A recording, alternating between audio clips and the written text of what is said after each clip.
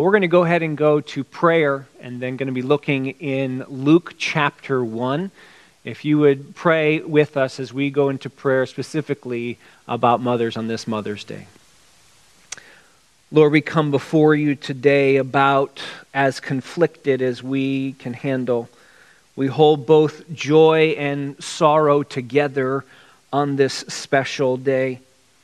The weight of each of these does not create a balance in us, but a tension, full death and full resurrection that collides in one celebration on Mother's Day. We celebrate our moms.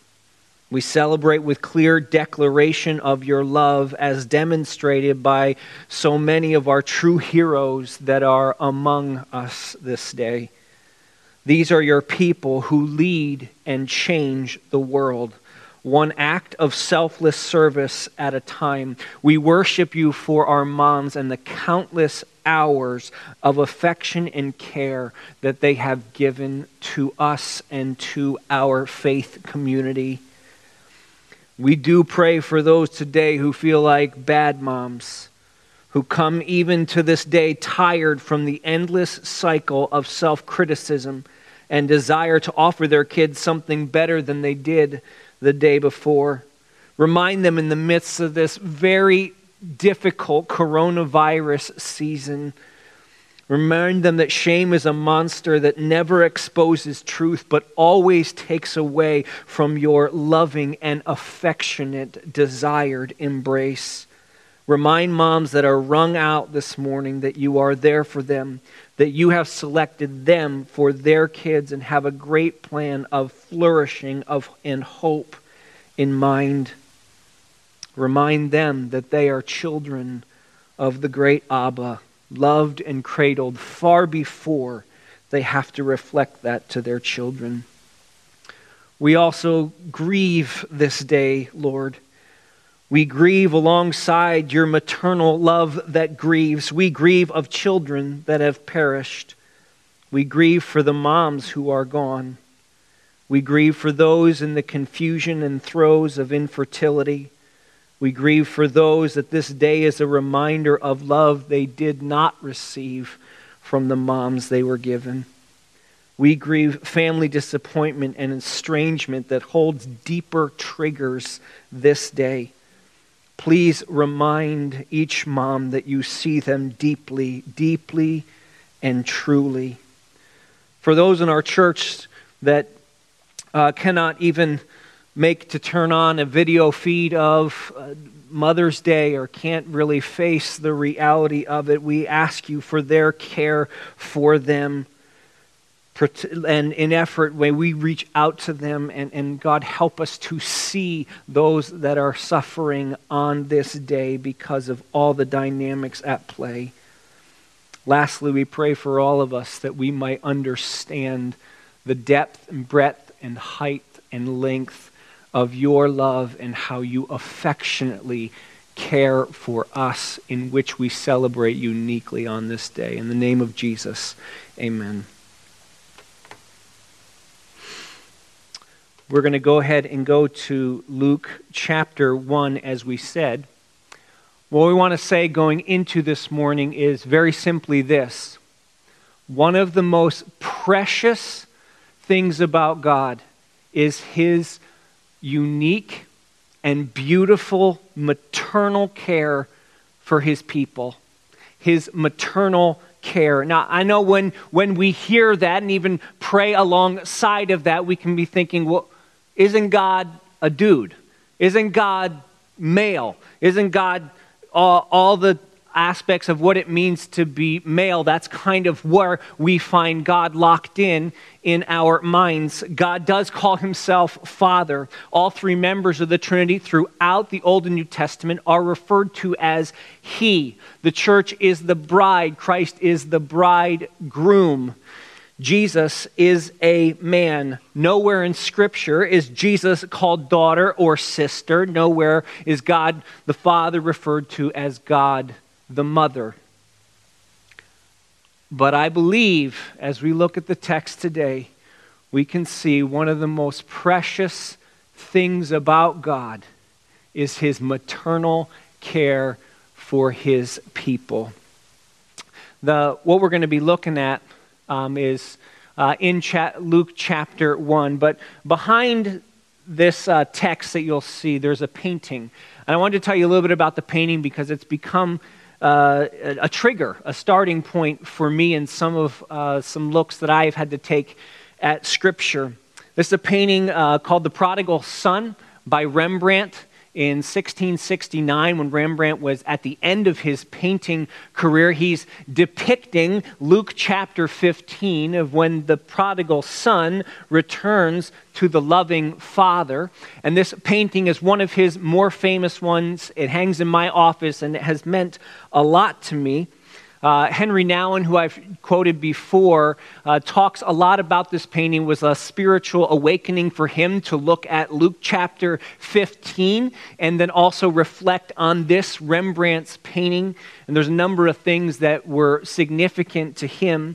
Nouwen was a professor at Yale and Harvard and wrote many works on spirituality and understanding who God is. In his book, The Return of the Prodigal Son, named after this painting and in Luke 15, Nouwen writes this about the hands. The hands are significant to Nouwen in this painting. These are the hands of the Father resting on the shoulders, the embrace of the Son. And he notes that if you look at the hands, one hand looks masculine and the other hand looks feminine. And of course, as many of these things are researched by art critics, etc., it is assumed that this female hand derives from one of his other paintings, and this male hand actually is a representation of Rembrandt's own hand, and on it goes. But in looking at understanding Luke 15 of God the Father figure as having a fatherly hand and a motherly hand, Nouwen writes this: "As soon as I recognized the difference between the two hands of the Father, a new world of meaning opened up for me. The Father is not simply a great patriarch. He touches the Son with a masculine hand and a feminine hand. He holds and caresses. He is indeed God, in whom both manhood, womanhood, fatherhood, and motherhood are fully present. That gentle, caressing right hand echoes for me the words of the prophet Isaiah. Can a woman forget her baby at the breast, feel no pity for the child she has borne? Even if these were to forget, I shall not forget you. Look, I have engraved you on the palm of my hands." And I know already as we're looking at this, that sounds like, wait, what are you saying? I'm not saying that we refer to God as Mother God. I don't see any type of prayer or scripture that encourages us to look to God as a pronoun she. But as Nouwen talked about this, and this created some question for me, it sent me to look at Scripture. For instance, Genesis 1:26, when it says God created male and female together, making up his own image. It's not that male was his image and that female was some sort of helper for the one bearing his image. Male and female, their union together, both hands were representing the full image of God. Passages like Isaiah 66, as a mother comforts her child, so I comfort you. Matthew 23, Jesus calling out, longing for Jerusalem, saying, I want to bring you together like a mother hen brings together her chicks. Deuteronomy 32, God compared to a mother eagle. Hosea 13, a mother bear. Some of you know exactly what he's talking about. Psalms 131, as a nursing mother with a weaned child on his lap. Luke 15, 8 through 10, Isaiah 42. There are different images of God where his love and his care is compared to that of a mother's care. So as we look forward, we are not looking to talk all about, is God a she? That's not what the scripture is teaching us, I believe. But I believe that God the Father both fathers and mothers his children. And we're going to be looking today specifically at what does it mean to be mothered by God? What does it mean to experience the maternal care of God? And secondly, how does God's maternal care inform spiritual motherhood in our families and in the family of God? For that, we're going to be reading out of Luke chapter 1, looking at the character Mary. We know more about Mary than all but 5 New Testament characters, and Mary, the mother of God. And this is going to sound a lot like Christmas as I read, but I think it informs both a view of how God took care of Mary and how women specifically are called to bear the image of God and care for those around them. Luke 1, chapter 1, verse 26. In the 6th month of Elizabeth's pregnancy, God sent the angel Gabriel to Nazareth, a town in Galilee, to a virgin pledged to be married to a man named Joseph, a descendant of David. The virgin's name was Mary. The angel went to her and said, "Greetings, you who are highly favored, the Lord is with you." Mary was greatly troubled at his words and wondered what kind of greeting this must be. But the angel said to her, "Do not be afraid, Mary. You have found favor with God. You will conceive and give birth to a son, and you are to call him Jesus. He will be great and will be called Son of the Most High. The Lord will give him a throne over his father, David, and he will reign over Jacob's descendants forever. His kingdom will never end." "How will this be?" Mary asked the angel, "since I am a virgin?" The angel answered, "The Holy Spirit will come on you, and the power of the Most High will overshadow you.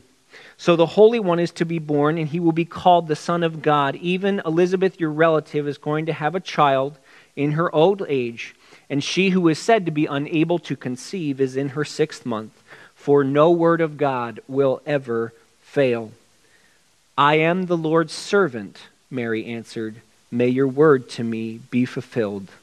Then the angel left her. 3 things I want to talk about: God's care and spiritual maternal care for Mary, and then also how Mary reflected that in her own life. First thing we see is this aspect about Mary is trust. In the scripture we see in Luke 1:28, it says highly favored. Mary was highly favored. We also see down like verse 31 says, "You have found favor." So what does this mean, right? Was there some type of divine contest of who is the most holy virgin of them all? And God found, well, this Mary's pretty good, we'll go with her. I think the scripture is much more intentional about that.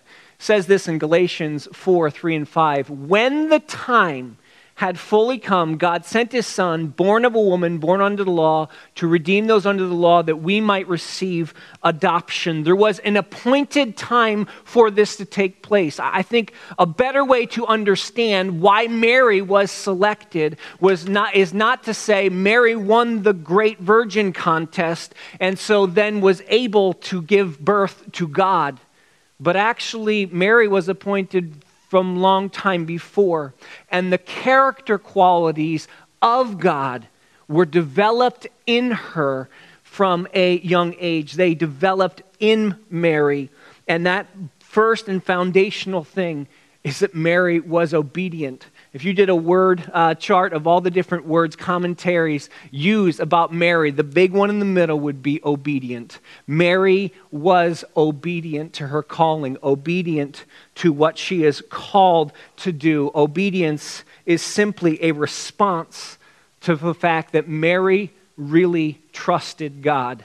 When the angel first shows up, Mary is not like, "Oh, yes, Lord," right? It says Mary was greatly troubled at his words and wondered what kind of greeting that might be. Basically, Mary is like, "Who are you and what are you doing in my bedroom? What is going on?" But by the end of the angel describing the words of God and giving to her what would happen with the rest of her life, by the end she received this. She accepted this. And accepted what? For sure, an incredible honor that she would be given. But there's a lot more to what she was accepting. She was accepting life on the run. accepting a life filled with antagonism and disbelief from others, accepting a brand new family identity for everyone in her family. We see in Matthew 13 had at least 5 other children, and how that would impact her other kids as well. But Mary, upon hearing from her God, responded with that which had been developed and nurtured into her already. She trusted. She was willing to obey. Spiritual motherhood requires trust. Speaking to you ladies out there, as you are mothering your children, or perhaps living out that calling of motherhood in our church or in another church you might be a part of, or in various places in your life as you look to nurture and care for others, trust is a deep foundation of spiritual motherhood. I heard from a matriarch in my life. She said this. She was facing a bunch of difficult situations in her own world, and was talking to me about the overwhelming feelings and anxieties and worries that would come her way as she was facing this really difficult situation. And she said this to me. It's a great expression of trust. Looks like I didn't put it up there. It says this. She says, "I learned that sometimes my feelings can be an idol. I fight living by my feelings every day and will struggle with this till the day I die. I've learned to wake up and say to God, I'll do what you say, no matter how I feel."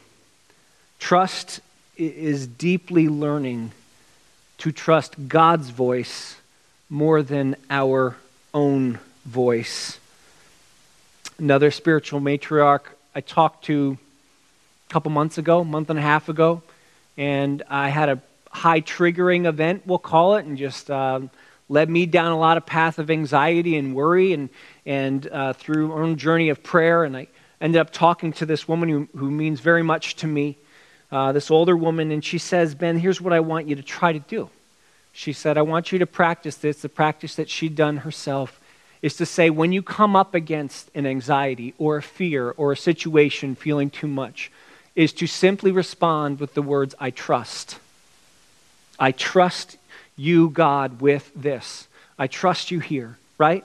Which means that kind of living is, I trust you with my situation. I trust you with my job. I trust you with my finances. I trust you in the face of coronavirus. I trust you as I know those who are ill. I trust you as I fear those who might become ill. I trust you to continually come up against situations, not just recognizing how large they are, but to say in the midst of that, like Mary, I trust. Spiritual motherhood requires trust, and I deeply believe this, is that spiritual mothers lead by their trust. The greatest gift you moms can give your family is your love and affection and trust of your God. Trust and release, beautiful release of yourself and your family to Him.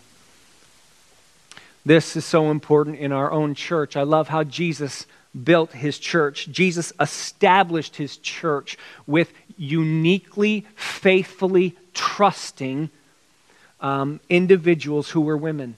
The women paid for His ministry. There were more women than there were disciples at His. There's 1 disciple and 4 women who attended Him as He died. Others scattered. 2 women were the first ones to see Him as the resurrection. He risked His own reputation with Mary Magdalene and the Samaritan woman to demonstrate the significance and importance that He placed on women in Scripture. And these women beautifully demonstrated not only God's care and affection and nurture for them, but their tremendous trust in all circumstances of Him. I very much believe that there's a revival of prayer happening at Fellowship Community Church. I've said this a number of times. I believe God is leading that revival in our midst right now by a praying group of women everywhere I seem to turn, I see more women praying and seeking God in an incredible way. I believe in that way, God is leading a prayer revival and doing it through the women of our church. Their trust leads the way. The church of Jesus has and always will be built on spiritual fathers and spiritual mothers. Their obedience to Christ will build or break down the church. I am so thankful for the so many of you women who are leading in our church and bringing us deeper to understanding the maternal care of God by your attitude and hunger to trust in Him. This trust led to sight. Mary, this is a unique aspect of Mary, and you saw that slide a couple of times. Sorry, I'm doing my own. By the way, if you wonder what is going on in the room, I'm just standing in a room by myself. So I don't know if anybody will watch this till Sunday, so I can do kind of anything. Probably should edit that out. Probably won't, just to see if they don't. Okay, so anyway, Mary, sight. Mary's the one who is taught to see. The nurture of God taught Mary to see. By His maternal care for her was then reflected out into others. Something about the human being, this is what I believe. The human cannot get their eyes off of themselves until they know they are secure and loved. We can't get our attention. We tire of all of our self-focus. We are not able to pull our attention off ourselves until we really deeply believe and know that we are secure and loved. The God who Mary knew, she knew Him as, in a way, was a relationship of deep attachment. And in that attachment, Mary had the freedom to reflect Him by her care for other people. She could see, she could get her eyes off herself because she knew she was seen and known by God. This El Roi is a name of God given in a text about a single mom in the book of Genesis. And God comes to this woman and she says, "You are the El Roi." As she saw His maternal care for her, you are the God who sees. Mary deeply lived that out. And also we see in Bible verses, Luke 2:19 and Luke 2:51, different times where it says Mary saw and pondered these things. Mary would see and ponder them in her heart. She noticed, pondered these things in her heart a couple different times there in Scripture. Next, in being teaching to see, she was present. Consistently, we see Mary with Jesus. She could see what was going on. She could be aware of what the needs were because we always saw her with Jesus. Joseph's involvement in the story stops when Jesus was 12 in the temple. That's the last we hear of Joseph. And most historians believe he died by the time Christ began His ministry. But throughout stories of Christ, we see Mary. And Mary is the only one present at His birth and at His death. Part of that seeing is not just noticing, not just watching, but also Mary was a feisty advocate. One of my favorite passages is this, the first miracle at Cana. Jesus says, she comes to Jesus and says, "I think you should do a miracle." And Jesus says, I don't think my time is ready. And basically she's like, "Yep, time's ready, let's do it now." And the advocation of Mary was for some people who would have been very societally shamed by not having enough at their party and having enough wine at their party. And so she gets Jesus to begin His ministry. Why? Because she saw the needs. But more than seeing, she also advocated. For spiritual mamas out there, you have advocacy for your kids. Many of you know what that is. It's that mama bear that talks about in the book of Hosea. Societal advocacy. We think of heroines like Rosa Parks and so many others that saw a problem and were willing to risk their own selves to get in the way, to advocate for the needs of other people. Spiritual advocacy in our church is so important, happens all the time, needs to continue happen. Why? Because God uniquely lives out his image in women as he uniquely lives it out in men. But as he uniquely lives it out in women, it is often with this idea of them seeing, recognizing those that need to be seen and heard and cared for, and advocating for them. It is a reflection of the nurturing nature of God. Mary could trust and Mary could see, lastly, because Mary was blessed. This word's got a lot of different thoughts on it, depending on your tradition. The Blessed Virgin Mary, you may have heard of that. That comes from this text in Luke chapter 1. She says, Mary says, of all women, I am blessed. Now, this blessing, I believe, is not blessed with a capital B, as in she has achieved something on her own, as in she is the blessing, but she is blessed as in she has received the blessing. It's a gift received by someone who's able to give it, God giving the blessing. How was Mary, in the words of the text, blessed? How was she blessed? And how can we learn from that blessing? She was blessed by the role that she was given. Sorry, here's the text of the blessing. Now generations will call me blessed. She was blessed by her role. She was given an incredibly unique role in all of history. No other woman has been called to be the mother of Jesus except for Mary. She was also blessed because Christ always looked out for her. This is something we can see in the text that's so precious about Christ and the way he looked out for her. We see this ultimately lived out in when Christ is on the cross. And there's 7 statements that Christ gives, and one of them is directly to his mom. And he says to his mom, "Mom, now this John right here, he's going to be like the oldest child of the family. And John, this is like your mom." And it says after that, John took Mary into his own household. The extent and care of Christ is deeply demonstrated. And even at that cross event, as well as others throughout their life, there is this great sense of the El Roi, of God's maternal care happening. And we can see that in Christ, saying, I see you even when your son is suffering, husband has died, can see you through all the different situations. And here's what's really, really beautiful about Christ's relationship with Mary is that also we become participants in that same kind of relationship. In Matthew 12, it says, while Jesus was still talking to the crowd, his mother and brothers stood outside waiting to speak to him. Someone told him, your mother and brothers are standing outside waiting to speak to you. He replied, who is my mother and who are my brothers? Pointing to his disciples, he said, here are my mother and my brothers. Whoever does the will of my Father in heaven is my brother and sister and mother.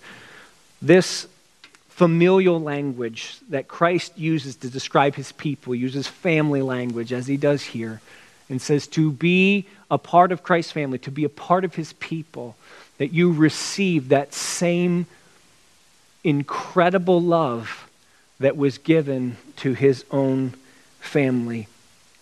This is a reality that we speak to men, women, children alike. The maternal, all-seeing God is the one who nurtures and cares for you. And perhaps you're like me who did a lot of reflection on what does it mean to be fathered by God. Would also ask you on this beautiful day for each of us, what does it mean to be mothered, to be nurtured and cared for by this God? Because both of these images reflect who he is to us. One last statement from another spiritual mother in my life was at Collingswood campus, and we were singing, getting ready for a song called Christ is Enough for Me.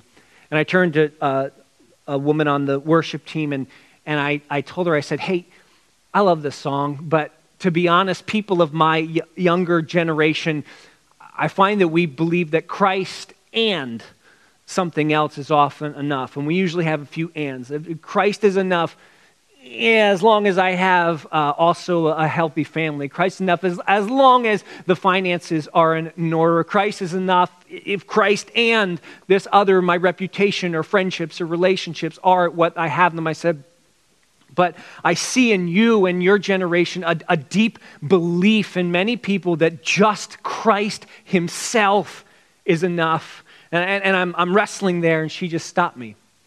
And she said, Ben, we tried all of those things too. We looked for Christ and. It's just all those ands wore out. None of them were good enough.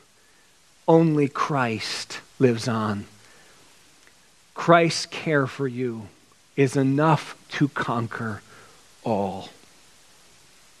We're going to stand and sing and invite Becky, Bobby, and Randy back up here to sing of the goodness of God. And you'll notice right from the first verse what we'll be singing. And here's what I'm going to ask you to do. I want everyone in the room except moms to stand up. All right, we're going to sing this. And mom, if you want to, you can stand as well. But we stand in honor to you and in honor of our God who cares maternally. Let me just read the first verse of this song that we'll be singing, and you can see how it demonstrates this. It says, I've been held in your hands from the moment that I wake up until I lay my head down. I will sing of the goodness of God.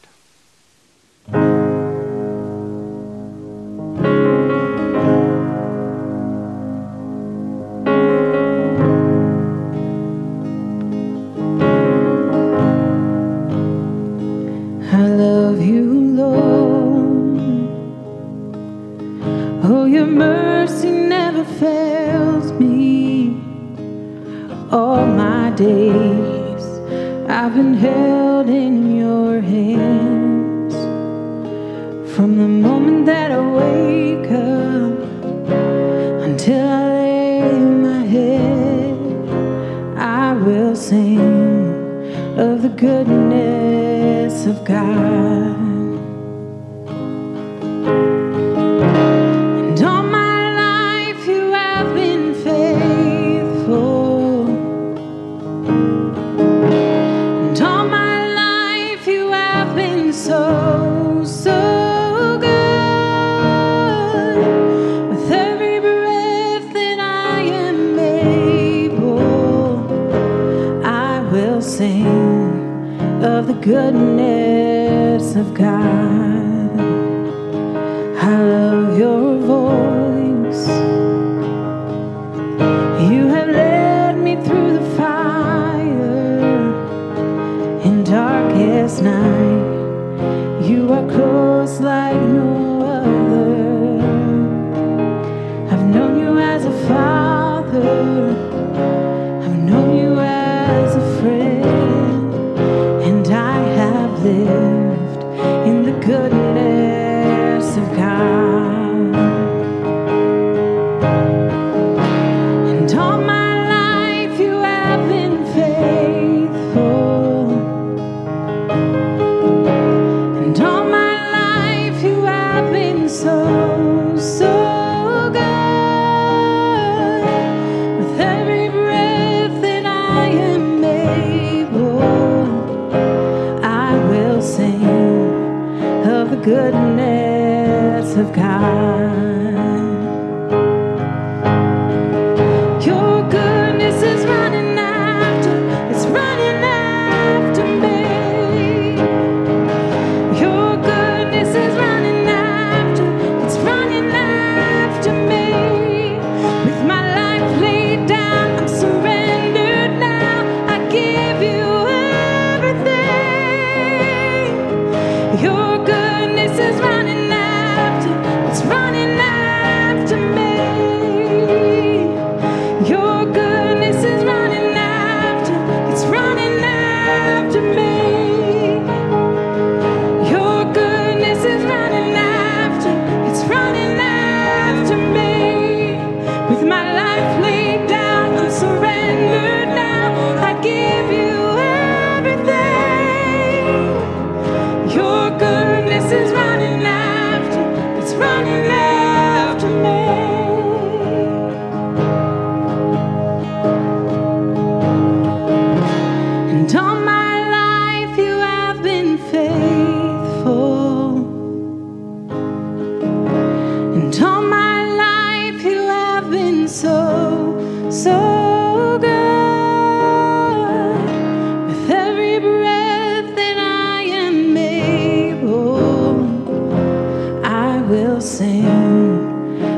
goodness of God.